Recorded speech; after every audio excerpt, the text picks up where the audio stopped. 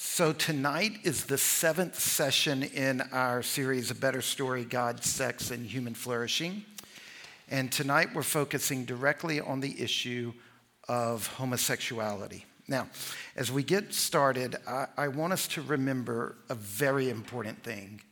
We're not just talking about an issue. We're talking about people, real people, a diverse group of beautiful people created in God's image, people who are often marginalized, misunderstood, shamed, shunned by people who don't share their experiences. And we're talking about people who are infinitely valuable in God's eyes. And so this afternoon, we have a gift of hearing from Dylan and Spencer, two people from our church. Dylan is gay and Spencer is queer, and they're going to spend some time with us. What's going to happen is first, Dylan is going to come up in just a moment, and he's going to tell us a little more about his story. And then I'm going to teach for about 50 minutes or so, and then we'll have Q&A. And in the Q&A, the first half will be with me about the material in the lecture, and then we'll invite Spencer and Dylan up for the second half of the Q&A. So you got these cards. The 3 slips of paper are for questions or reflections for me on the lecture. The index card are questions or reflections you might have for Spencer or Dylan or me in issues raised by them or our relationships with one another. All right. With that being said, Dylan, come on up, and I'll pray, and then Dylan is going to share with us. Our Lord Jesus Christ, I love that passage that Wilson had read for us this morning in Proverbs 8, that you are the wisdom of God. You were dancing at the side of the Father when this amazing world was created. I love how in 1 Corinthians, Paul says that you're our sanctification, you're our justification, you're our righteousness, and you are our wisdom. And we love you, and we love this beautiful world you've made, and we ask that you would give us the gift of yourself tonight, that we as a church will grow wiser. In your name I pray. Amen. All right, so good evening, everybody. My name is Dylan Krieger. My pronouns are he, him. To give a little bit of context, if you need a refresher or weren't here last week, I'm not originally from Harrisonburg. I'm from a small town in southwest Virginia, right off of exit 60 on Interstate 81, called Rural Retreat. I grew up in a Pentecostal holiness church where my granddad was the pastor and my dad was the youth pastor. So for me, growing up in like elementary age, when I was really, really young, I didn't really feel like I fit in with the other boys. I didn't participate in predominantly masculine activities, so sports. In my area, it was really big to go hunting or go fishing. It was really hard for me to get into those things or enjoy those things. And so I always compared myself to other guys my age and thought that I felt like an outsider and felt like I didn't belong. My friendships, I gravitated more towards girls than I did towards guys. This was especially hard for me growing up because my dad was also someone who really loved sports and hunting and fishing. And I never ever doubted once that my dad did not love me. And I still looked up to him as a spiritual mentor and someone that I really looked up to. But I feel like we didn't always have very good activities to bond over together. So this became kind of a source of shame for me. And I grew up feeling ashamed of myself and very envious of other guys and wishing that I was more like them. When I came into adolescence around middle school, high school, I, particularly for gym class, when you start like changing from school clothes to gym clothes, and then back into your school clothes later. I started comparing myself physically, because if you look at me, I am tall and skinny and scrawny looking. And other people were like putting on muscle because they were football players or wrestlers. And so I was starting to compare myself even then and feeling even more shame and more guilt. And it was around that time, too, that I started to realize that there was more than just a desire to be like those men. There was also a sexual attraction there. And being raised in a Christian environment, I was told that being gay was a sin. So I didn't want to come out to anybody for fear that I would be treated differently. So essentially, I told myself that I wasn't going to tell anyone. I was going to keep this a secret, and I was going to pray to God to remove these desires from me and that no one would have to know. So I would spend what felt like every night praying to God, essentially begging him to remove these desires. And then when I would wake up and those desires hadn't gone, I blamed myself. I felt like I hadn't prayed hard enough, or that somewhere deep down, I really didn't want to change, which wasn't true. I wouldn't have chosen these desires. So with this came a lot of like more guilt, more shame, but also in my keeping secrets and keeping this to myself, I was very isolated and I became very depressed. I also suffered from a lot of anxiety, always worrying about if people would find out or not. Because it wasn't just enough to not tell people, but I couldn't act gay either.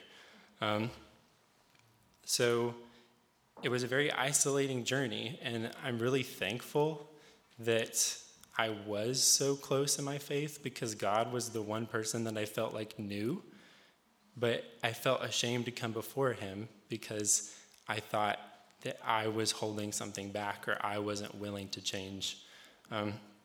So eventually I did come out in college, and that was a good experience for me. I was well received, but part of that experience that made it so easy was because it was with a group of strangers, people that I had gotten to know in college and not people that I had lived around my whole life.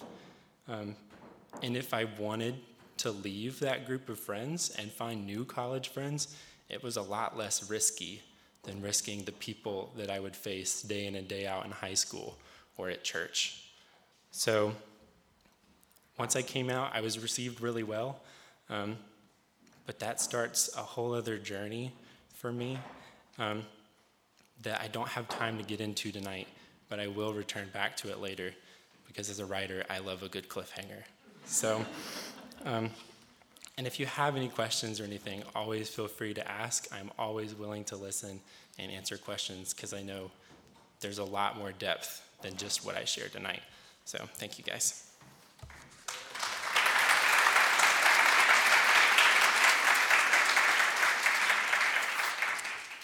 Thank you so much, Dylan. Next week, Spencer's going to tell a little of her story growing up in the church and what this was like. And then in 2 weeks, they're both going to talk about, after they've come out, what it's been like. And it's not a clean thing. It's quite messy, as Dylan said to me earlier this week. Okay. There are going to be 3 main parts to my lecture tonight.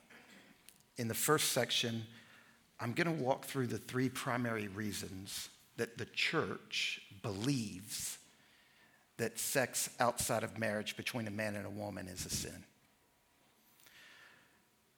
Then I'm going to spend time looking at the 3, what I think are the most compelling and popular reasons that Christians have changed and have begun to say it's okay to have sex outside of marriage, or it's okay to have gay sex. So the 3 most popular reasons behind Christians affirming gay sex. And then at the very end, I'm going to focus on the question of love, which I think is the biggest issue. how can we love people? How can we hold the traditional Christian sexual ethic and really and honestly love LGBTQ people? So those are the three sections. Now, all three of those could be this whole time. They're all three very complicated.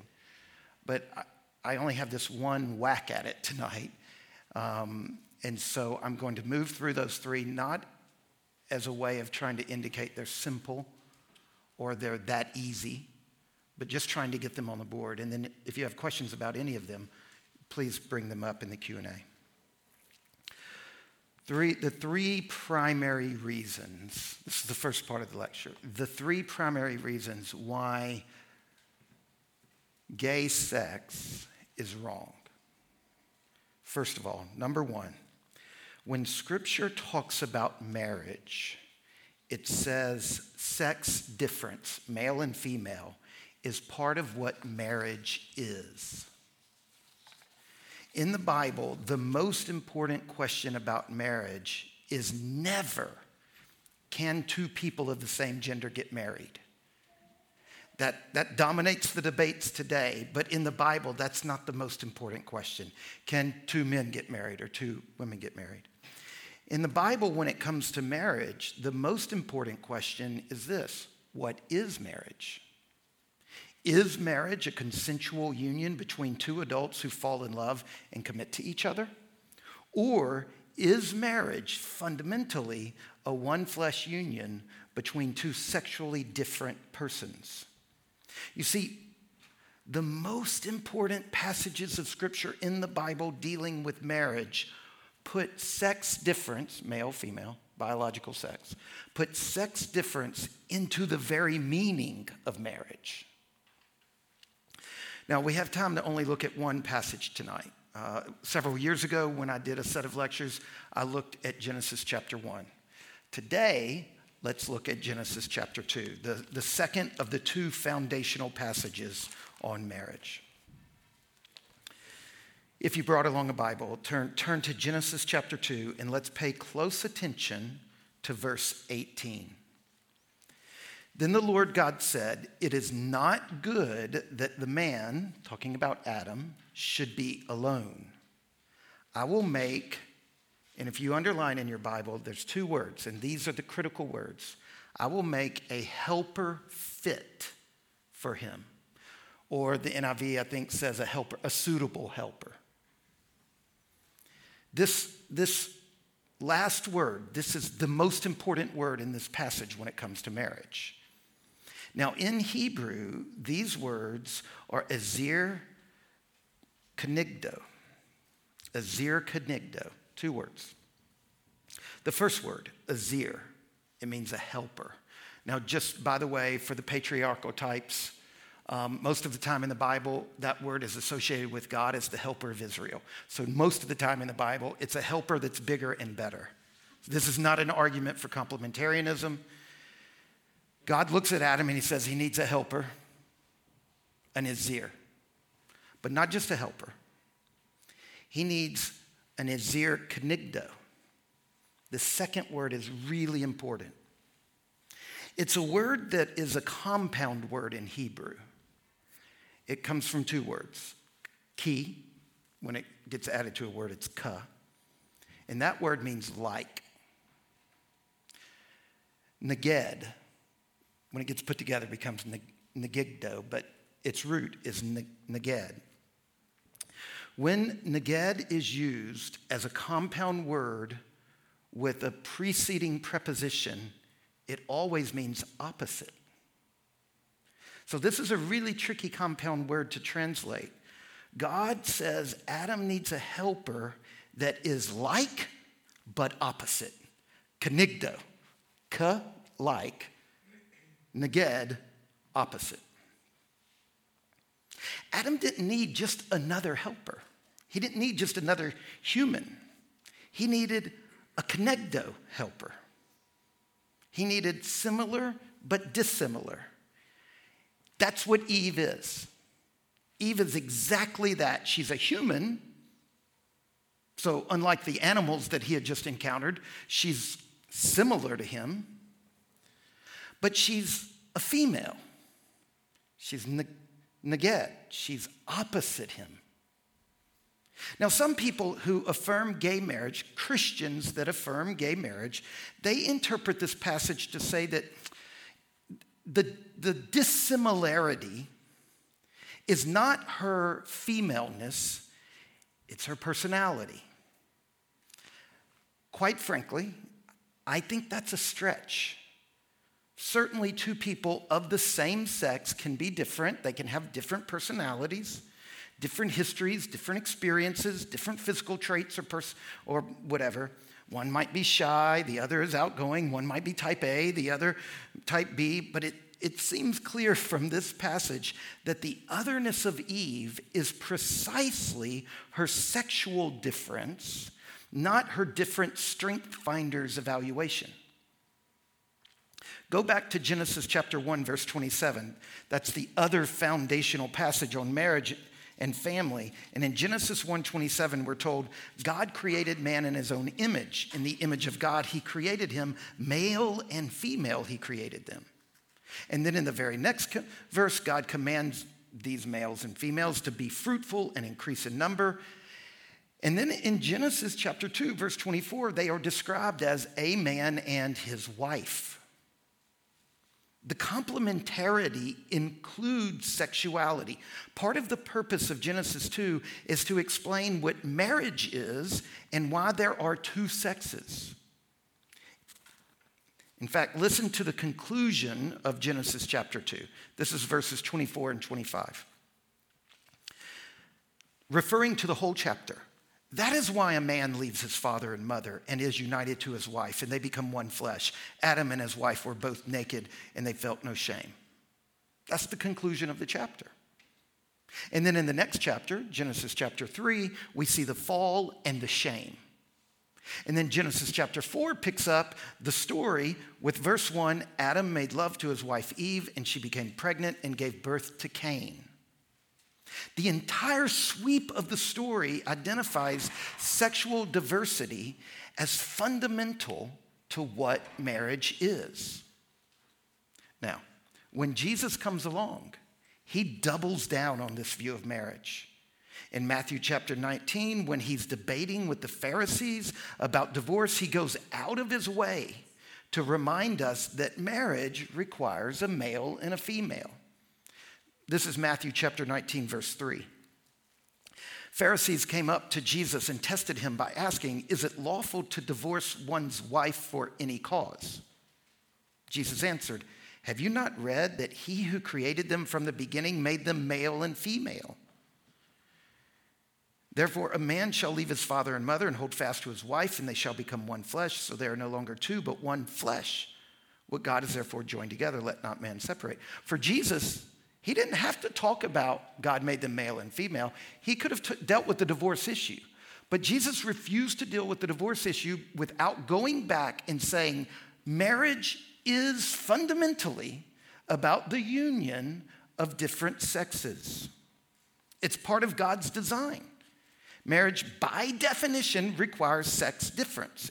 It requires male and female. By the way, I'm talking theologically, not politically, right? There's a whole different thing going on when people are trying to decide, is it legal in America for gay people to be married? I'm not addressing that. I'm talking about what is marriage theologically. In the Bible, marriage, by definition, is the lifelong union between two sexually different persons. That's what marriage is. Marriage is not the lifelong union between humans who fall in love. Oh, and by the way, we're Christians and we don't want men to get married. That's not the basis of the Bible. It's not this after-fact kind of, we're going to be homophobes.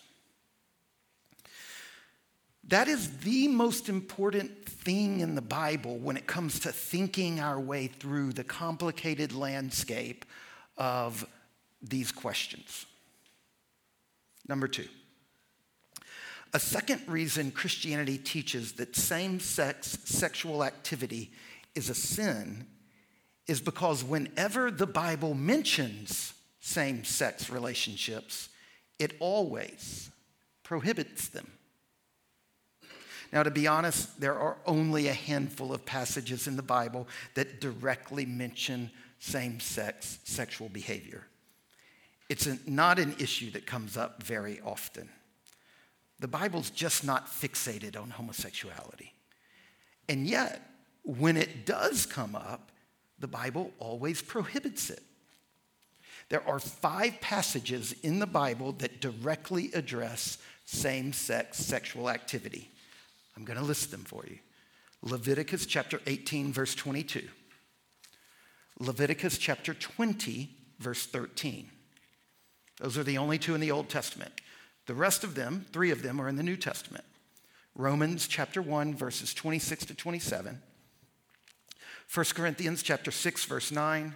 1 Timothy chapter 1, verses 9 through 10. 2 in the Old, 3 in the New. I'm going to talk about just one of them. They all prohibit same-sex sexual behavior. Let's just talk about Romans chapter 1, verses 26 to 27. Here it is. For this reason, God gave them up to dishonorable passions. Their women exchanged natural relations for those that are contrary to nature, and the men likewise gave up natural relations with women and were consumed with passion for one another, men committing shameless acts with men and receiving in themselves the due penalty for their error. Now, here we're told that same-sex sex is unnatural. That doesn't mean it feels bad. It can feel great. It doesn't mean it's unfulfilling. It can be incredibly fulfilling. One of my friends says the best relationship she's ever had in her life was with her gay lover. That's not what the passage means. What it means is that sex between women and sex between men goes against God's purposes revealed in creation and reiterated throughout Scripture. It doesn't mean that gay sex is the worst sin. It doesn't mean that gay sex is the only form of sexual sin. It clearly marks out gay sex as serious, but not as unique. There are a lot of unnatural things. There are a lot of sexual sins that the reason they're sin is they go against the grain of the universe. Two lectures ago, my whole lecture was with the grain of the universe, the purposes of sex. The Bible graciously points to lots of behavior that we should avoid because it's unnatural, because it doesn't go according to nature the way God intended it to be. Drunkenness, theft, greed, sex before marriage, adultery. The Bible, like any good friend or mentor, shows us the pitfalls and says, don't go there.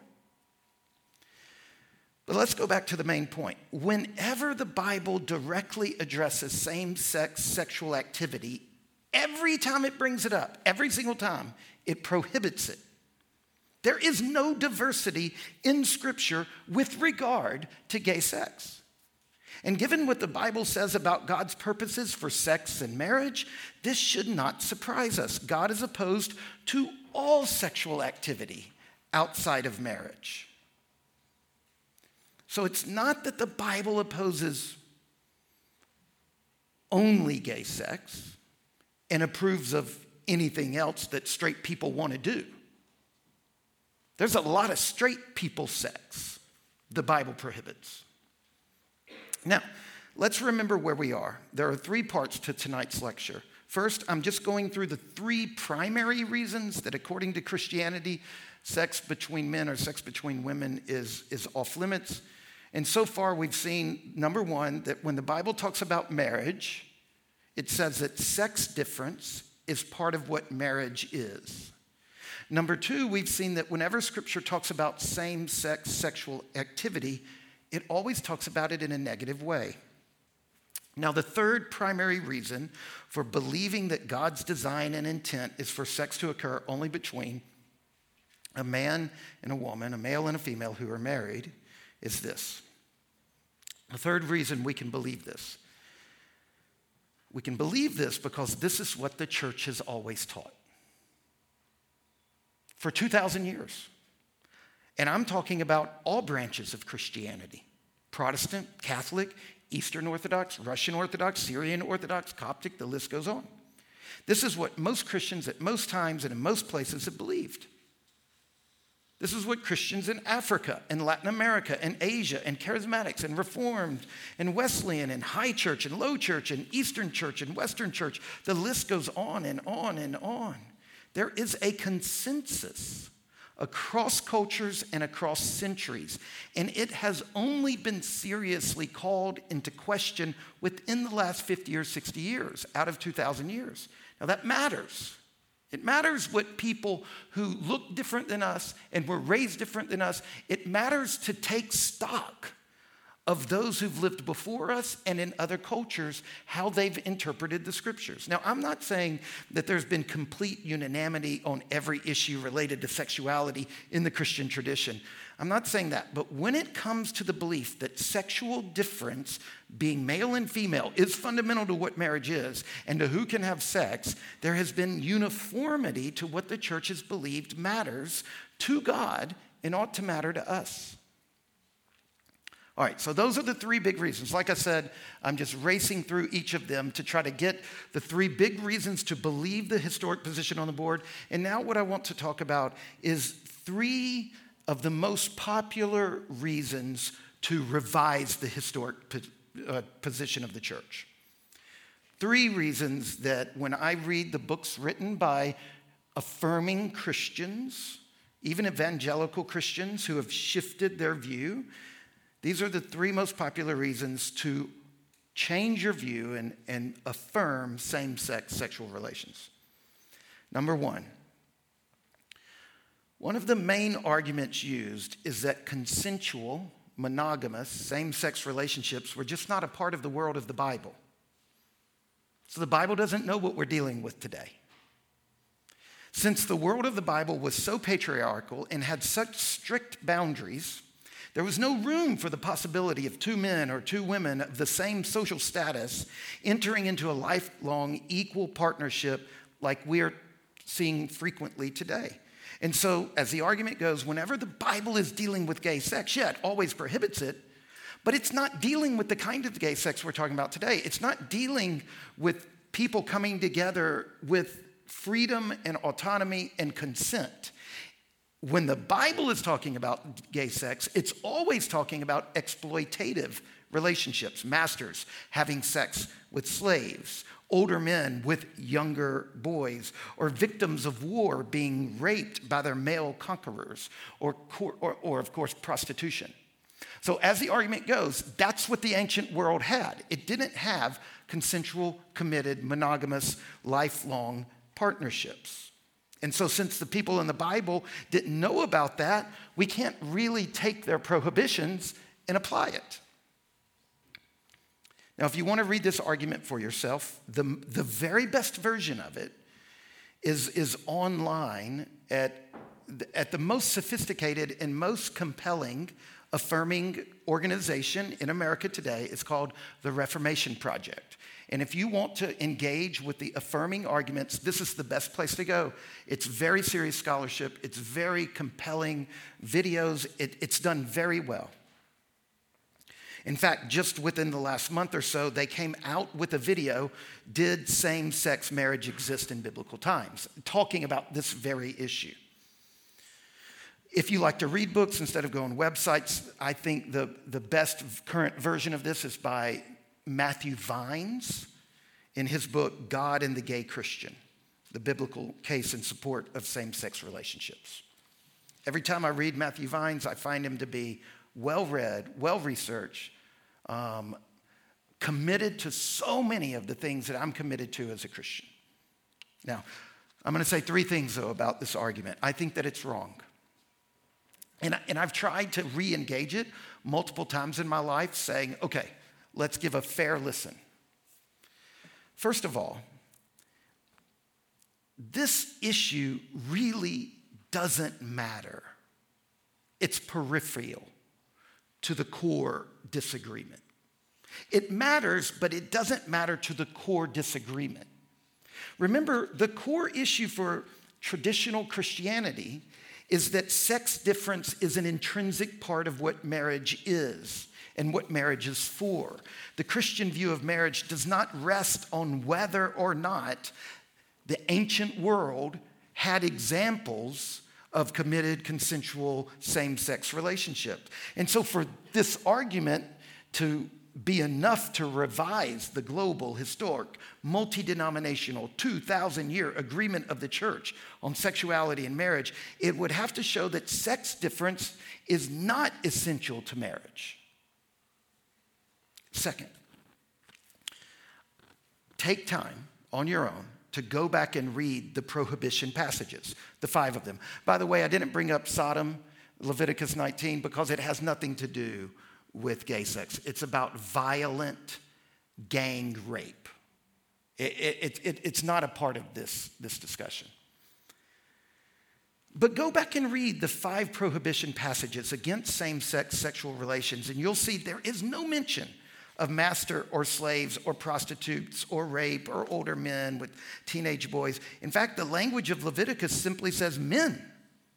Not master men, not older men, not victors of war.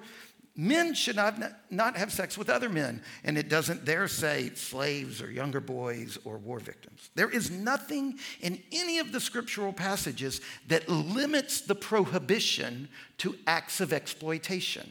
The commands in the Bible simply state in absolute and unqualified terms, men should not have sex with other men and women should not have sex with other women. Third, the ancient literary and archaeological evidence proves that actually, there were consensual, monogamous, long-term relationships in the ancient world. So first I said it really doesn't matter what happens in this debate because the Christian argument, it doesn't touch the core. Second, I said, even the passages themselves are more universal than that. And third, the evidence indicates ancient Jewish and Greco-Roman physicians, philosophers, astrologers, authors, novelists, poets, they thought and they wrote about biologically driven, from birth, fixed, lifelong, same-sex erotic orientation. And they wrote and thought about consensual, loving, same-sex marriages. This has been firmly and widely established by both non-affirming and affirming Christian and non-Christian, conservative and progressive historians, biblical scholars, philosophers, scholars of literature and archaeology and sociology. The ancient Greco-Roman and Jewish world knew about both exploitative same-sex relationships and consensual, committed, same-status, same-sex sexual relationships. All right. That's the first argument, and that's the reasons I disagree with it. The second really popular argument that Christians who've shifted and affirm gay sex, gay marriage, is the ethical trajectory argument. That sounds fancy, but you'll recognize it. It's the idea that what we read in the beginning of the Bible grows, and there's a trajectory that lands in affirmation. Basically, the idea is that the Bible doesn't always give us a complete or fully developed position on ethical matters. Slavery, for example. In the beginning of the Bible, it seems kind of positively related to. The Bible never comes out and condemns slavery as an institution, but you can see these rumblings along the way, some challenges to it, and there's this trajectory in the Bible that doesn't condemn slavery, but definitely points toward a condemnation of slavery that eventually came onto the world scene. Some argue you can see the same thing with women in the Bible. In the Old Testament, it's very patriarchal. In the New Testament, there's a movement toward full equality and liberation. And when you follow the trajectory toward its logical conclusion, the patriarchal fades away and the egalitarian blossoms. Now let's assume all that's true, that there's an ethical trajectory in the Bible with regard to slavery and women. It's irrelevant. The question about sexuality then would become, is there a trajectory? Let's assume the trajectory way of reading the Bible and determining ethics is legitimate. the question becomes, can we identify an ethical trajectory in Scripture for same-sex relationships? Slavery gets deconstructed as you move along. Women get empowered as you move along. Does the Bible do the same with same-sex behavior? Does it move from prohibiting it to blessing it? Is there anything in the Bible to suggest that same-sex sexual behavior might be included in God's good plan for us? And we're now beginning to see it. No. From Genesis to Revelation, there is no change on the biblical boundaries to sex. And that's remarkable. Same-sex sexual behavior actually is one of the few ethical issues that the Bible is totally uniform on. There are many issues that there's a diversity of voices in the Bible, and you have to work to see how they fit together. There is not a diversity of voices on this issue in the Bible. We do see things like polygamy in the beginning that gets deconstructed. We see Jesus reversing the trajectory when it comes to divorce. Divorce had gone from very strict, not allowed, to being allowed a lot. Jesus comes along, tightens the view, goes back to the view at the beginning of the Bible. So the only sexual issue in the Bible that Jesus changes the trajectory on is divorce, which he makes stricter than it had become. All right. Those are two arguments. They're very serious, and they're way more serious than just 3 minutes or whatever talking about them takes into account. But it's the third argument that I think is the most common and the most compelling to me. It's the argument from orientation. It often goes something like this. If someone who's gay, if they didn't choose to be that way, if they don't have a choice in it, they're just attracted to who they're attracted to, then what's wrong with it? Being gay is who they are. It's who God created them to be. It just feels so unkind to tell somebody, sorry, sucks being you, you're not straight, no marriage, no sex. It just feels unkind. As we try to listen really close to this particular objection, I think it's important to be very careful. The fact is, we don't know if people are born gay or not. We don't. For several decades, there has been a massive amount of funding poured into the search for a biological basis to same-sex attraction. There have been twin studies, fraternal birth order studies, handedness studies, animal models, genetic research, hormonal studies, research into brain symmetry and brain neural connections. The search for a biological origin to homosexuality has been the primary focus of scientific research. Studies focusing on environmental contributions have not received funding. We don't know as much as we want to know or need to know about how it comes to be that the majority of the population is heterosexual and somewhere between, on the low end, 3% and the high end, 7% of the population is same-sex attracted. In fact, the more that scientists have studied sexuality, the more they've discovered how much we don't know, how much we thought we knew is wrong, and how much of our kind of the future of this is just a big blur to us. Here's the most recent summary of scientific findings by the American Psychological Association. Quote, there is no consensus among scientists about the exact reasons that an individual develops a homosexual, bisexual, gay, or lesbian orientation. A heterosexual, bisexual, gay, or lesbian orientation. Although much research has examined the possible genetic, hormonal, developmental, social, and cultural influences on sexual orientation, no findings have emerged that permit scientists to conclude that sexual orientation is determined by any particular factor or factors. Many think that nature and nurture both play complex roles. Most people experience little or no sense of choice about their sexual orientation. That's the most recent summary of the data by the American Psychological Association.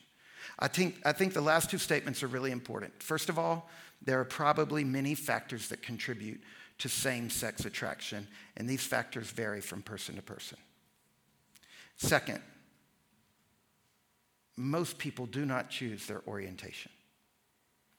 Every lesbian, gay, bisexual person I've spoken with about the origins of their sexuality have said they just found themselves attracted. They didn't wake up and say, ooh, I want this. Now back to the question at hand. If people don't choose their sexual orientation, how can we say that something else, how can we say that something they did not choose, something that's just inside of them, how can we say it's wrong? And I feel the weight of that.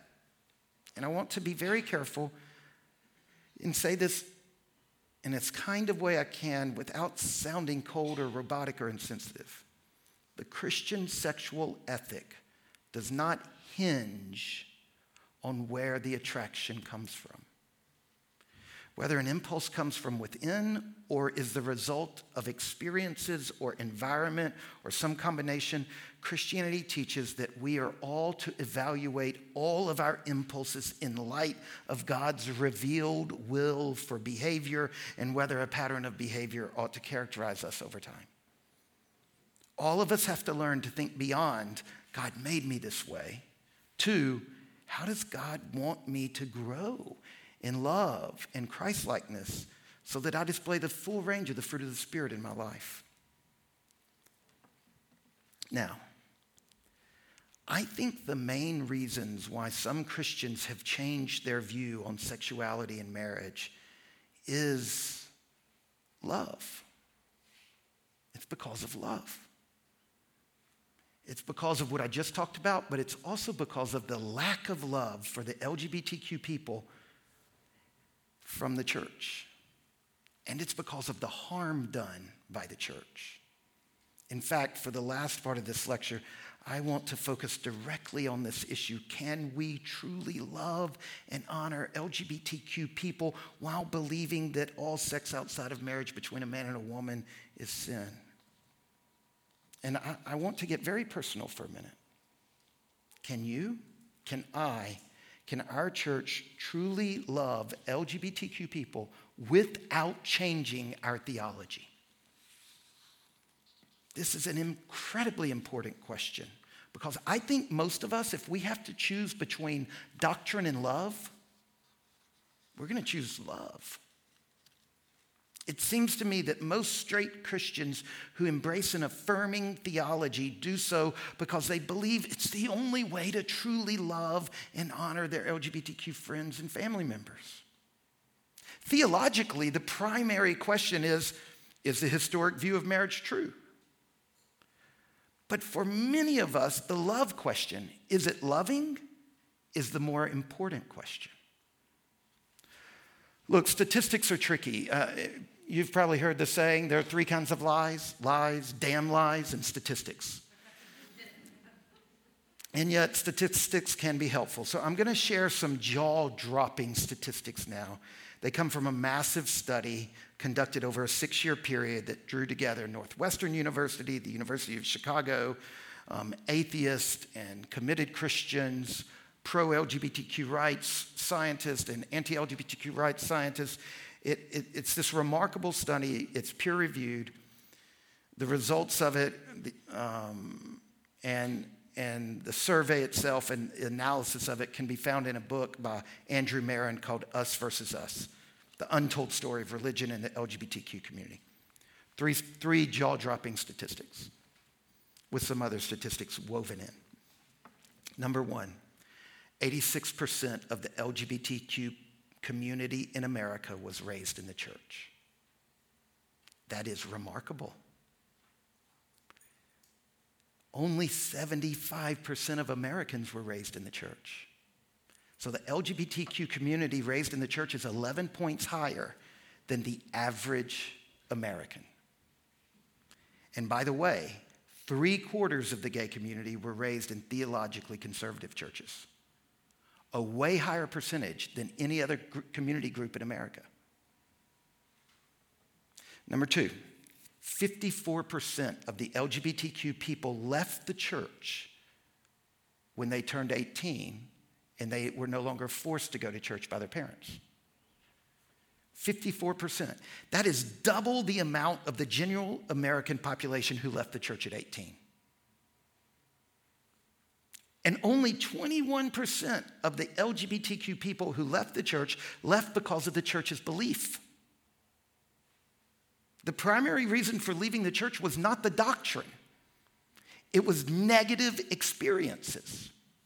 They did not feel safe. They were kicked out after coming out. They were excluded from relationships. The church was unwilling to even talk about sexuality. One of my gay friends left the church and joined a very progressive, affirming church because he said, even though I believed they were wrong and I was gay and I disagreed with the life I was living, at least they talked about the stuff. Another big reason for leaving was they were not allowed to volunteer, even if they were not having gay sex. But just because they were attracted to the same sex, they were no longer allowed to volunteer.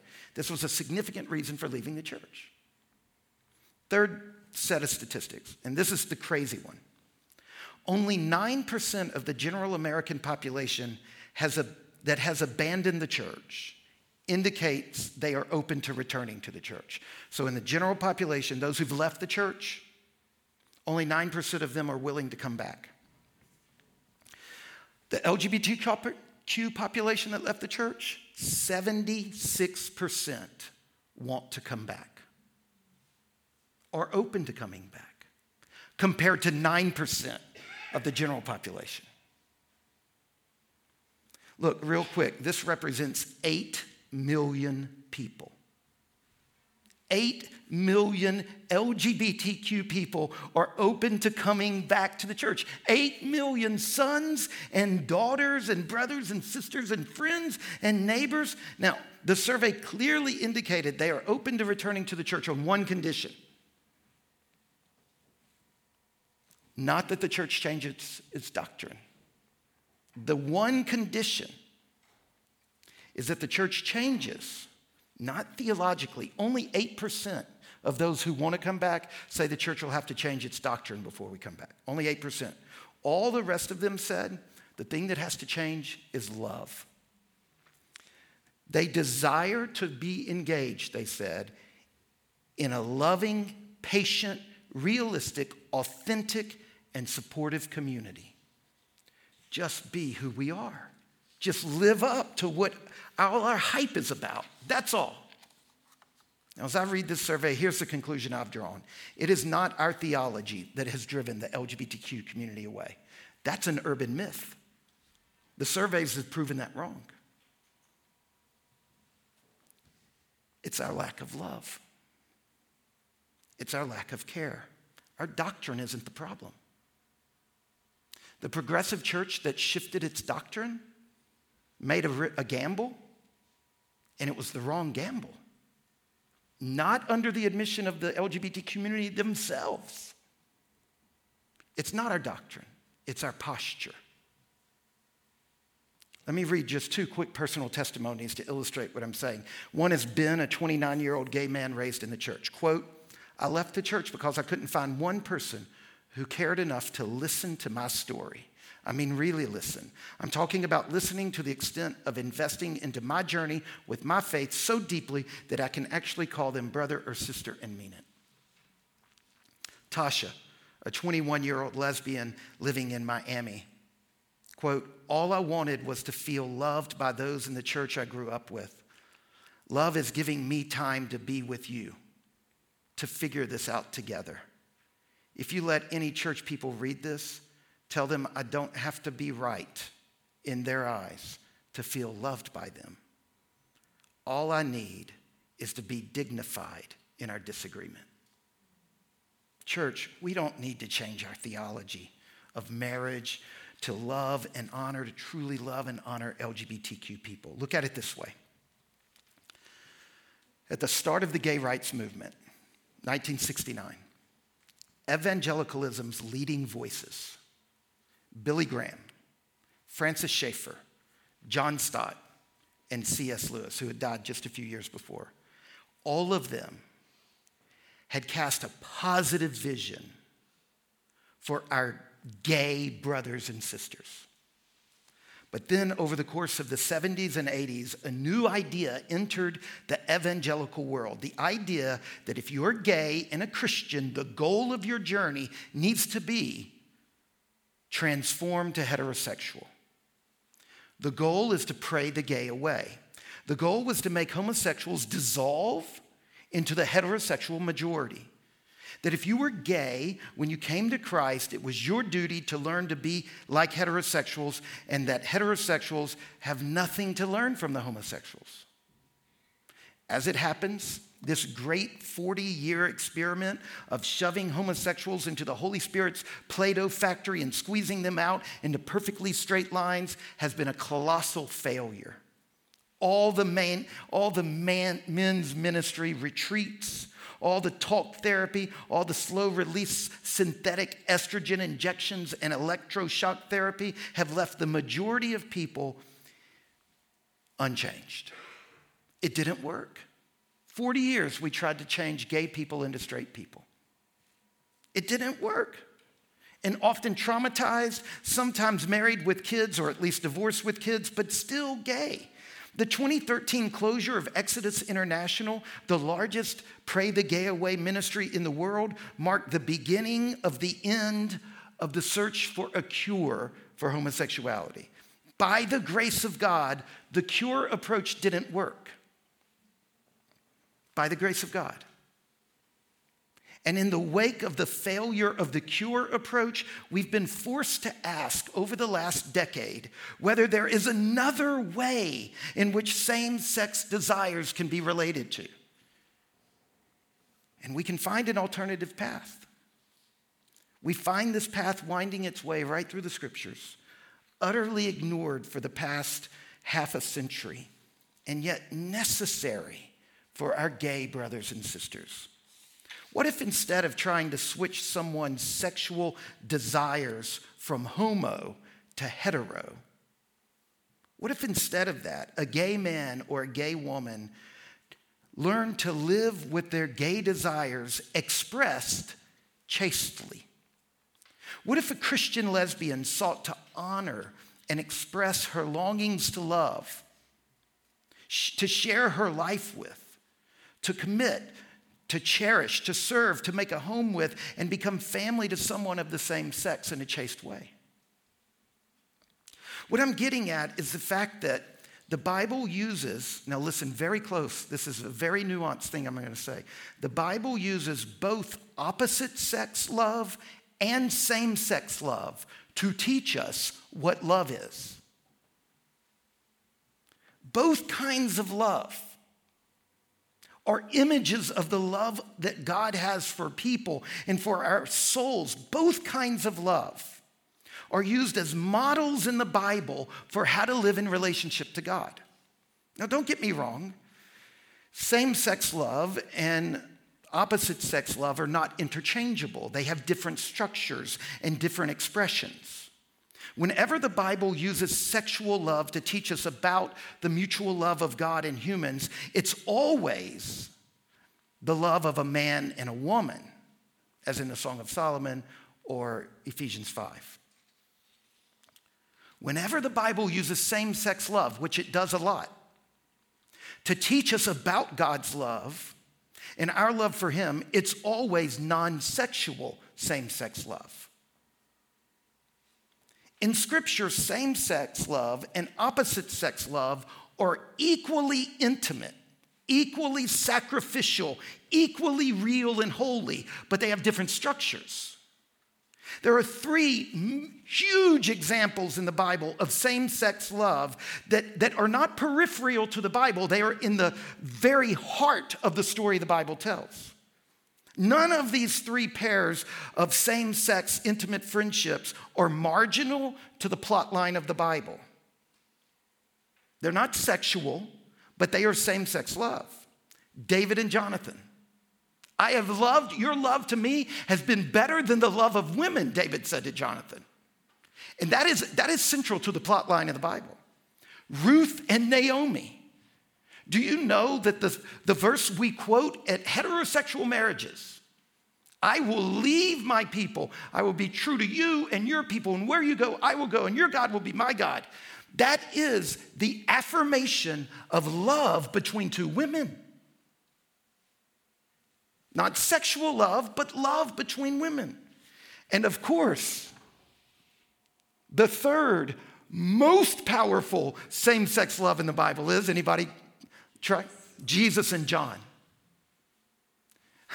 The beginning of John's gospel says that Jesus is in the klopos, the bosom, the breast of the Father.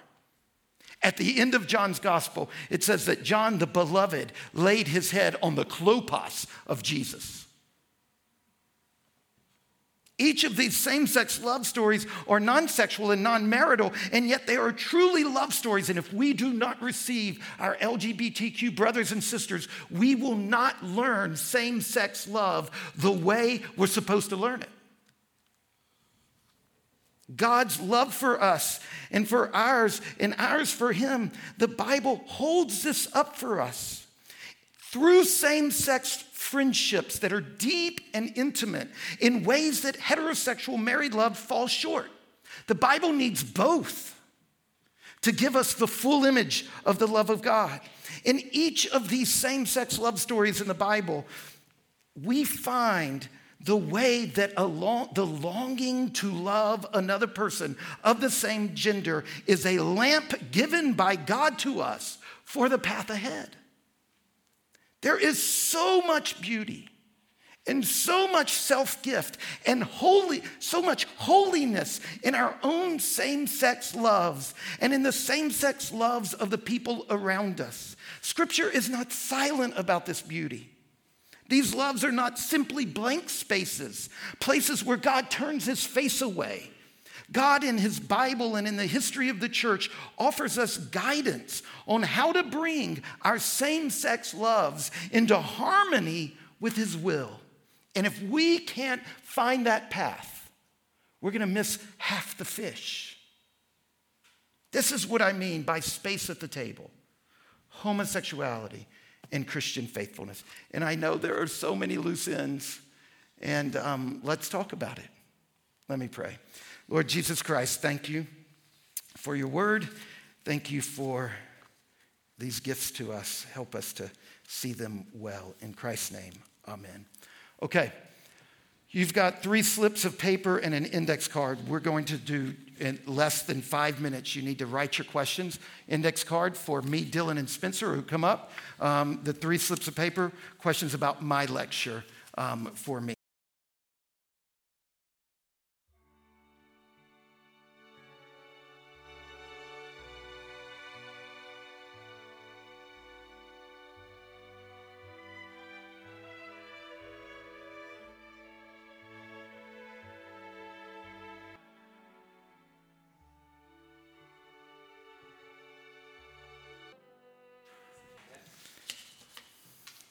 We're doing content first, right?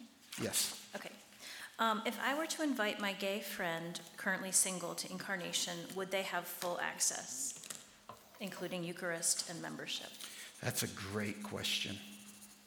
So as you saw in the handout we gave last week, there is a wide diversity of views. My goal for our church is to work through all of our policies. I think there's 3 levels: doctrine, policy, and posture. This is a policy question. Who can be a member? Who can come to the table? Blah, blah, blah, blah, blah. We've got a lot of work to do in the leadership of our church, and here's going to be the goal. My goal is that we treat our gay brothers and sisters exactly the same way as we treat our straight brothers and sisters. So, don't raise your hands, but those of you who are dating and you're in our church and sometimes you mess up and have sex, are we going to keep you from the table? So I really do want us to become not hypocrites and to treat all sexual orientations the same when it comes to all the levels of the church. And there's a lot of work to do to flush that all the way through the system. So. Thank you. So I think the answer would be to you, if you brought your gay friend, would be we would treat them just like if you brought your straight friend. We treat them the same way.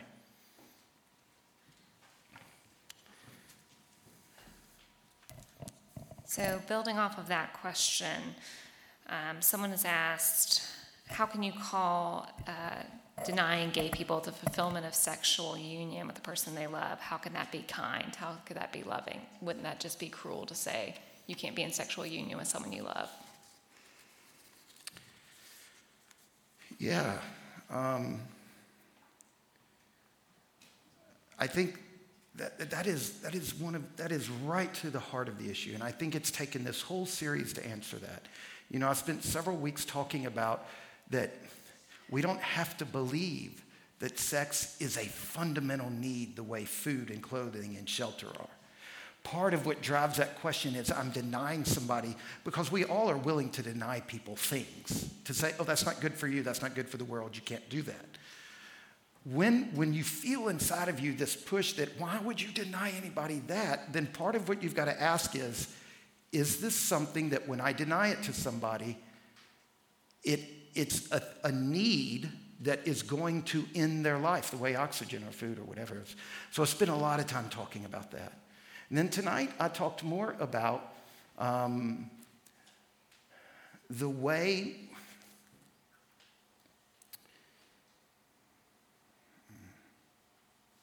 I would also say that the church denies everybody sex. Most people, for a significant part of their life, sex is out of boundary according to God's word. If you're not married, all the time before you get married. If you are married and you deeply desire sex with your neighbor, the Bible and the church says no. Well, I love my neighbor more than I love my spouse. No. Well, my spouse can no longer have sex with me because of either psychology or biology or whatever, or trauma. So remember, this is not a thing that's being picked out against the LGBTQ community. Now, that would be cruel if a fulfilling life was impossible apart from sex. That would be cruel. But it is the steadfast belief of the church that you can have a fully fulfilling life without sex. And the idea that you can't is warping a lot of marriages, where one with a higher sex drive is overly pressurizing one with a lower sex drive. Or somebody goes through a season of life where this is not a thing that's good for them. So I think that starting about 100 years ago, and we began to believe that the denial of sex is akin to the denial of food. It strikes to the core of a person, and it diminishes them. And because I disagree with that, then I could say, yeah, I think that we can, and it's not a mean thing to do. Now, it's hard, super hard, but it's not necessarily mean.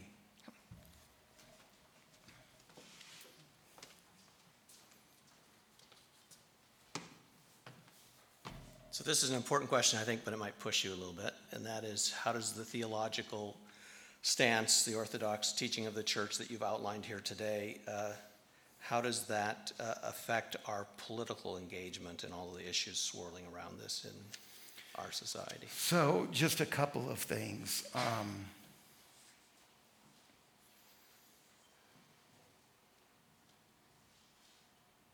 I deliberately bracketed that out for a reason. One reason is it was unfair of Americans to deny marriage to our LGBTQ brothers and sisters and not think about what all was getting taken off the table for them. Because marriage in America is more than a political reality, it's a political reality. It has to do with who can come to see you in a hospital when you're sick. It has to do with who can inherit.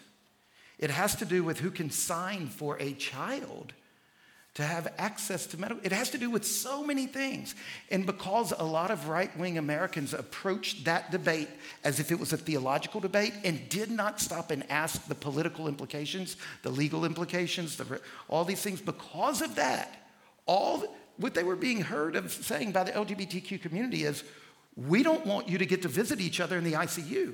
we don't really care that you can't visit each other. We don't really care that this child can't blah, blah, blah, blah, blah, because we didn't separate those two out. So those are some thoughts that help you see that the political conversation relates to, but it is distinct from the theological conversation. So then the follow-up question becomes, do I, in this confusing set of words I've just used, affirm gay marriage? And that would be a very long conversation for us to sit and talk about what exactly do you mean by gay marriage? And can we find ways of dignifying humans that doesn't require them to be Christian to get dignity under the law? That's a complicated question. That's a political area, and I think that's as far as I can go now.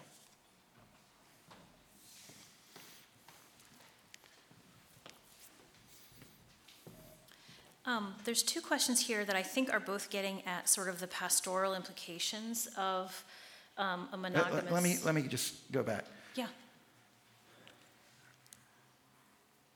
We weren't given the option of a nuanced conversation on the gay marriage debate. Here's where I think I am. I think that I'm at we should not have gay marriage, but if we're not going to have gay marriage, we have to find other ways in the law to protect human rights and dignity. That we can't only have no gay marriage and no other avenues for legal, political kind of protections. So the trick when I say I'm not in favor of gay marriage, it sounds like that's all I'm saying. I would only say that if we could also find other creative ways. So let me leave it there since that clears it all up.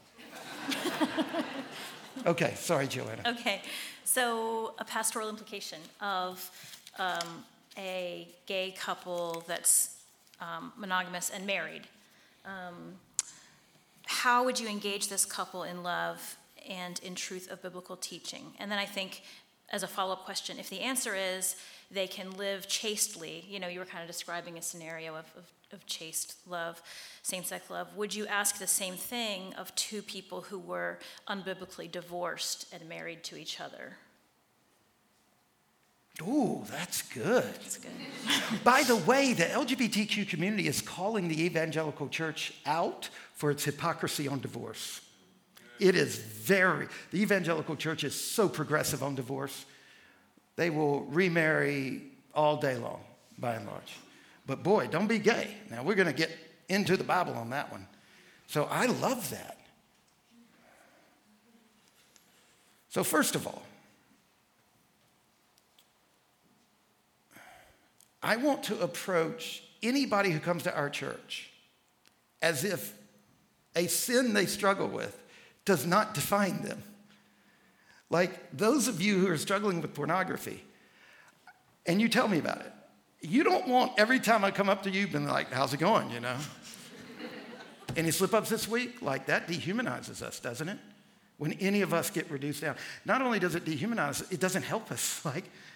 It doesn't help me. I'm thankful that Steve Hay over here, the retired pastor of Asbury, I'm thankful to know that no matter what I struggle with, when I relate to Steve, he's going to see me bearing the image of Christ, and we're going to get around in appropriate times, in appropriate ways, and not too frequently to my struggles. So I want to deal with anybody like that, because that's how we deal with heterosexuals in our church. That's how we deal with the heterosexuals who are dating and sleeping together in our church. And I want us to learn to see, just like we see heterosexuals full of possibility and full of challenges, I want us to see the gay community that way too. So if a couple comes to our church and they're married and they're gay and they're monogamous,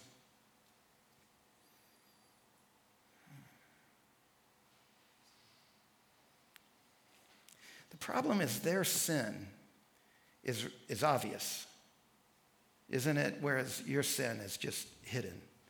Or not only, also the ways you disagree with the church can be hidden. So even if they think it's okay, and I think that we've got so much work to do to flesh out policy, like I said, doctrine, policy, posture.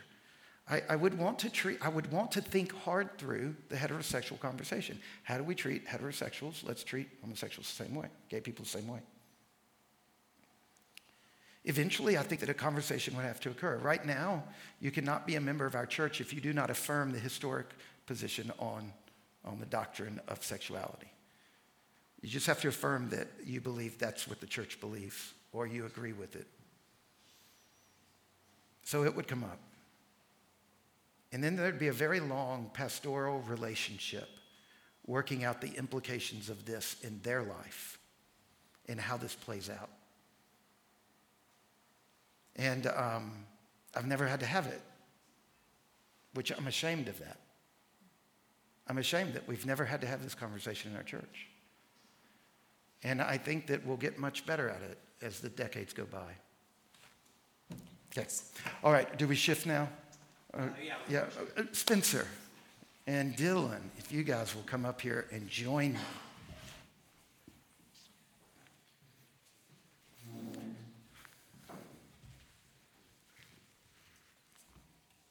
Hey, babe.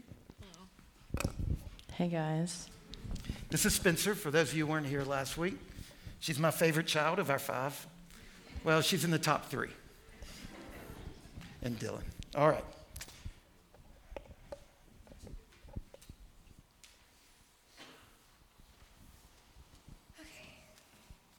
This question is for Spencer. And Spencer, I'm going to read it in its entirety because it says a couple things.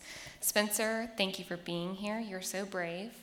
Please respond to what your dad said about the love of the LGBTQ person as compared to the church accepting same-sex marriage. Does this ring true for you?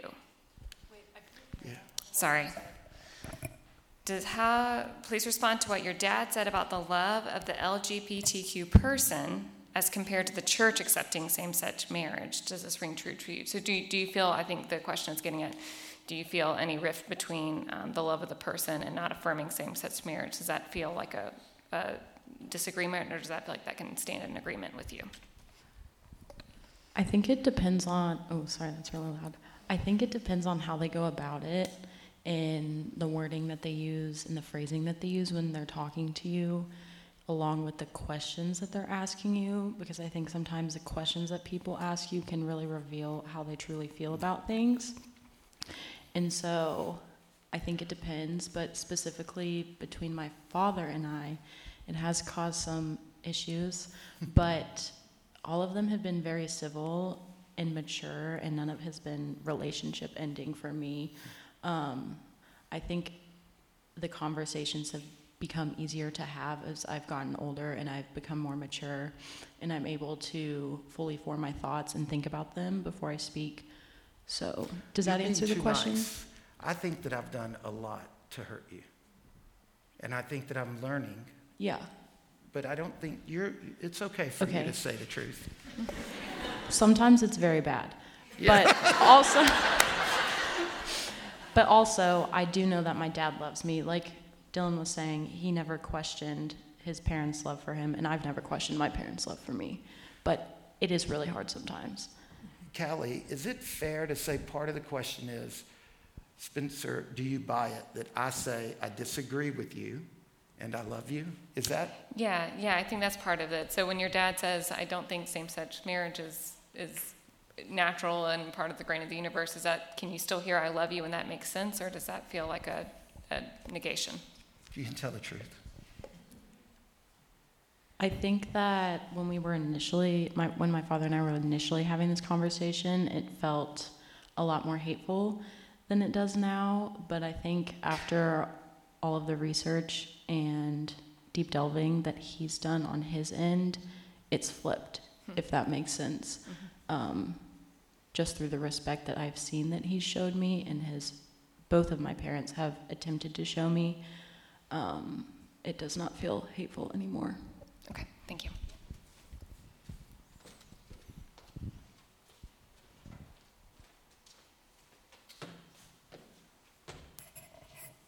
I think this question might be directed for Dylan, although it could be answered by either person. And that is, now that you are out, how do you feel about being more of yourself in public? You talked about not feeling that you could act in masculine, quote, ways. How do you feel about just sort of being yourself? It's still a challenge, especially depending where I'm at. So here, I feel pretty comfortable. But when I go back home, it might feel a little bit more uncomfortable for me. It depends on the space. But deep down, I feel more self-assured of my own identity, and I don't question or doubt that I'm a man. Those same issues that I was growing up with, of like shame or feeling like I wasn't masculine, they're still present, but not nearly as bad as they were before.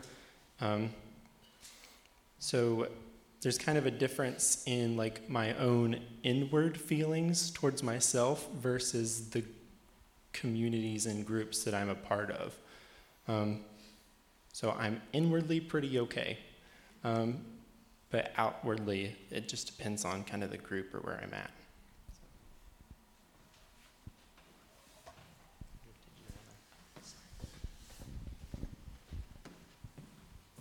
I think this one's probably for Spencer. A couple people asked just about definitions, so the difference between being queer and bisexual, queer versus gay, how you would define that term. Okay. If you're comfortable. Yeah, I recognize a lot of new faces. I kind of touched on this last week, and I'll talk more about it next week when I tell more of my personal story. But I just use queer as an umbrella term for my sexuality, so I haven't really defined myself or put myself into any particular box as of right now, and I found that queer is the easiest and most gentle way to kind of let people know, hey, I'm gay, without saying, hey, I'm gay, and also while kind of leaving room for my own personal journey and identity. Thanks. I think it's really important to recognize something about language here. By the early 1990s, homosexual had become a very offensive term to the majority of the homosexual community for three primary reasons. One, it was a part of the DSM-1 and 2, the Diagnostic Statistical Manual, which defined homosexuality as a disease. Now that changed after the second one, and so by the early 1990s, homosexual had become associated with disease and criminology. Okay? Secondly, it sounds clinical. It doesn't sound warm. Like, you're a heterosexual or you're a homosexual. Like, so I think we need to allow communities to let us know the language that makes them feel dignified. Queer was quite negative for several decades, but Spencer's generation has begun to rehabilitate the term and feel, for some particular reasons, why it's a good term. It doesn't load gender into it. Some people by queer, I think you've told me, are not only talking about their sexuality, they're talking about their gender sense. Can you say something about that? Yeah, so some people will, like my dad just said, refer to themselves as queer, and they'll be talking about their gender identity, and other people, like myself, will refer to themselves as queer, talking about their sexual identity. So that is something, there's a lot of nuance in it, and it's different on a person-to-person basis. So if you were to meet someone as soon as you leave the church today, and they tell you that they're queer, it could mean something completely different than what I mean by it, but it is a very broad umbrella term to kind of just give you a general idea of what kind of person you're talking to. And if you have a relationship with them, you can say, do you mind if I ask you what you mean by that? Yes.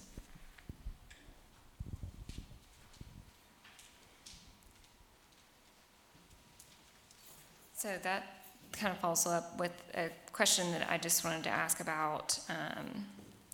You guys have, whenever you've introduced yourselves, you begin with your pronouns. So kind of a good way for people as they're interacting with people, great ways to ask that, the importance of that. I read something on the sheet about studies have shown a 40 to 60% reduction when a trans teen is called by their chosen pronoun, reduction in suicidal thoughts. So just kind of maybe some ways that people can ask about that, or the importance of using your chosen pronoun. Let me just say in response to what she said, there is a 40 to 60% reduction in suicidality among teens that are gender dysphoric if one adult, just one, will call them by their chosen name or pronoun. So forget your theological views. Just reduce suicidality. Like, isn't that a theological move? Like, I don't want you to kill yourself. And if there's no other adult calling you by your pronoun or your name, I'll be the one. And we can get to the big conversation later. Let's today save your life. So. Yeah, I don't feel like I have a lot of expertise in this area because I identify with my gender pronouns given to me at birth and have stuck with my birth given name. But I have friends who go by different pronouns or have different names than those that they were given at birth. And if they ask me to call them by their name or by their pronouns, I just go along with them. I don't question it. Because I think that is respectful of their own identity, their own choice. And if it's a conversation I want to have with them, that's not something I bring up immediately. That's something I bring up later when we're hanging out and it's just me and them, and it's not in a public space on the spot. Well, why do you go by those pronouns? So just being very gentle, allow people to use pronouns, names that they choose. And if you want to open discussion, typically they're open to discussion, but you just have to do it in the right environment. I can add something else as well. I think something that I've even struggled with is when I initially meet someone, specifically if they're androgynous looking and I can't really tell what their gender identity is, I automatically will use they, them pronouns because most queer people I know in this day and age would rather be misgendered using they, them pronouns than using he, him, or she, her pronouns. Does that make sense? Mm-hmm. So I try to think about that. And also, most people, if you mess up, it's okay. Just move on. Don't make a big deal out of it. Just correct yourself. They, and just keep on talking. And I think like Dylan said, obviously, if that's a conversation you want to have with that person, bring it up in a safe and private environment and probably not in front of a group of people, just because you never know who that person is out to or where they feel safe and comfortable. Thank you. That's our last question. All right. Thanks, guys. Y'all are awesome.